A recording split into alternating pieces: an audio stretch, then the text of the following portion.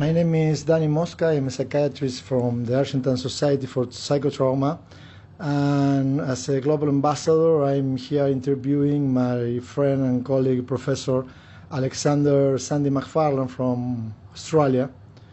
Well, I'd like to know your relation, Sandy, with the trauma as the field of your work for almost your entire life. Right. Tell us about it, please. Well, I got involved in the trauma field in 1983 when there was a bushfire in South Australia, and my mentor was a woman who's now dead, Professor Beverly Raphael, who was one of the pioneers of the field. And I was quietly sitting at home one night, about a week after we'd had these huge bushfires, and she had been invited to write a report for the Minister of Health about what to do. And she said, "Sandy, are you doing anything in the next week?" And I said, "No." And the rest is history. And since then, my life has been one disaster after another. So, and she had a number of relationships with international colleagues, and she was the person who told me to join the International Society, which I joined in 1990. And I must say that it's been a fabulous community to be part of. I have many deep and valued friendships, as well as really this place being an intellectual home. And I think there are few places professionally that have been as wonderful for me as the ISTSS. Yeah, and your word is where you put your word when you put your work, we can say, because I've been seeing you in every Congress of the ISTSS for the last 20 or more years, every year presenting. Even you've been in our Congress in Buenos Aires. Tell us a little more about the ISTSS and your relation with it. Right. Well, look, I think one of the first things is that early in its day, the trauma field, I think, was somewhat different than it is now, because it brought together people from a whole host of different professional backgrounds, because the trauma field was only just beginning, and obviously people had developed their skills and expertise. And I think early in its existence, it was one of the aspects of coming to these meetings that I found wonderful, because you would find ideas that you really hadn't sort of thought about before. So it was very intellectually enriching. And I think the other issue that I was very touched by was how embracing one's colleagues were particularly at that time.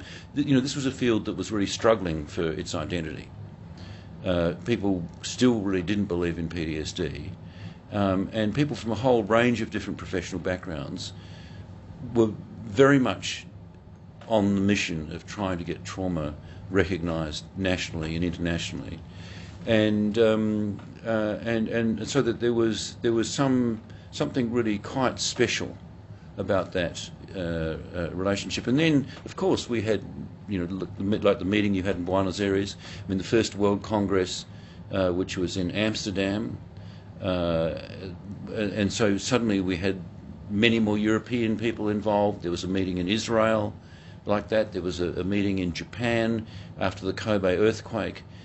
So it was really about how this group grew in strength and influence and began to very quickly get adopted into other mental health communities. And, I think it's been a wonderful story of collaboration and success. And, I had the privilege of being the first non-US person to be elected as the president. And that also gave me a lot of other sort of understandings about, I guess, the politics that sit behind the happy face of organising a conference. And of course there always are politics, but I think that's very much of our life. And and I think this has been a very vigorous sort of sounding board for those issues. And I think if you want to understand the trauma field, you actually really need to understand the people. And the ISTSS is a great place to do that. You told me at the beginning that you work in disasters. You work personally in disasters, or only make guidelines for intervening in them? No, well, look, when I started my career, there were these huge bushfires, and having assisted in writing this report to the Minister for Health,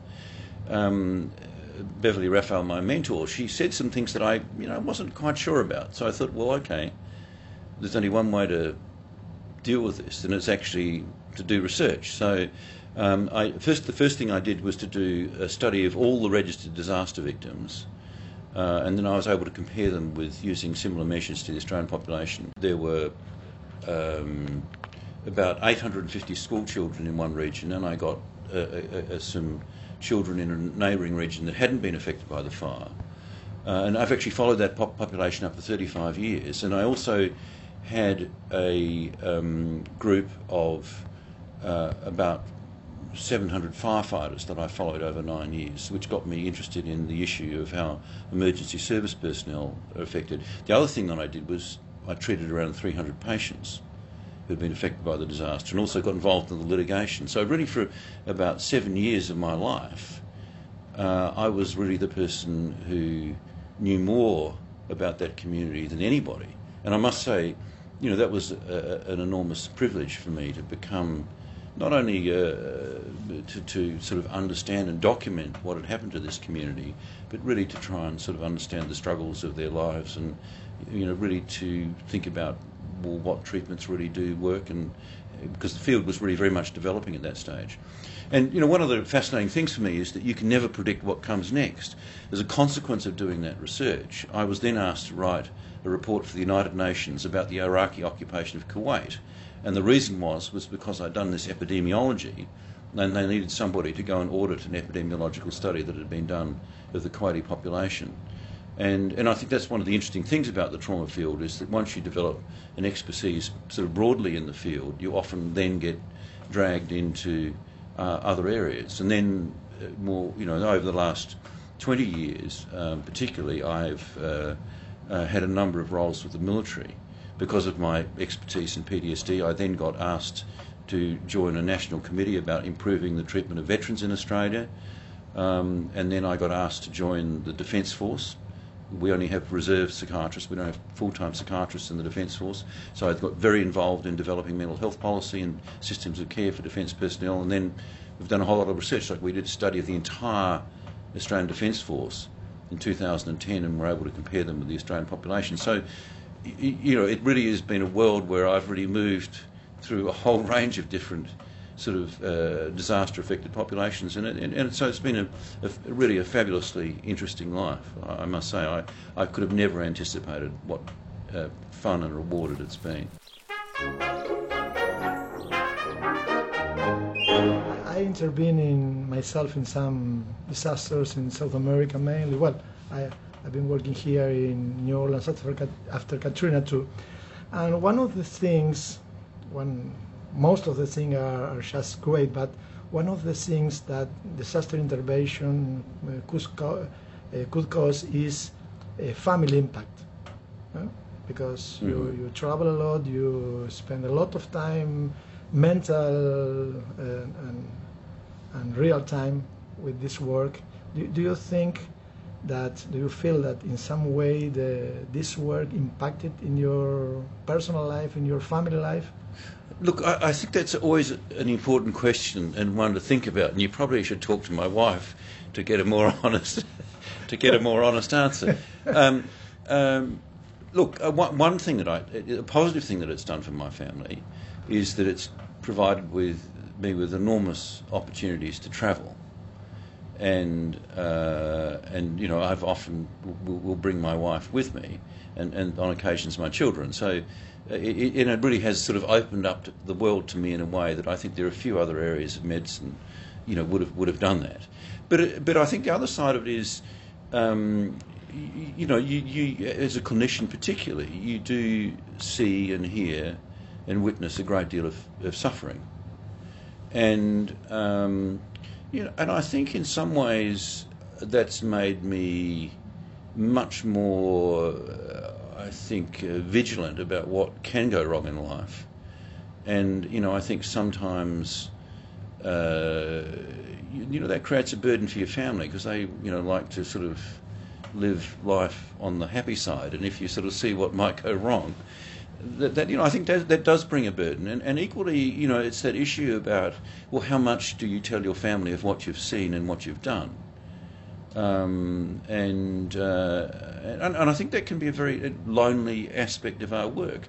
And I must say that's one of the reasons why I find, the ISTSS such an important place, because there are not many places where I can really speak to somebody frankly about some of the difficult moral and ethical and horrific things that you've dealt with, where you can actually have a frank conversation where these people are not going to withdraw from you. So, I think the nature of this work sometimes does create a distance in our intimate relationships, because people only want to know so much, basically. Okay, Sandy, thank you very much. It's a pleasure. It was great to interview you. Thank you. Well, thank you. It's a privilege.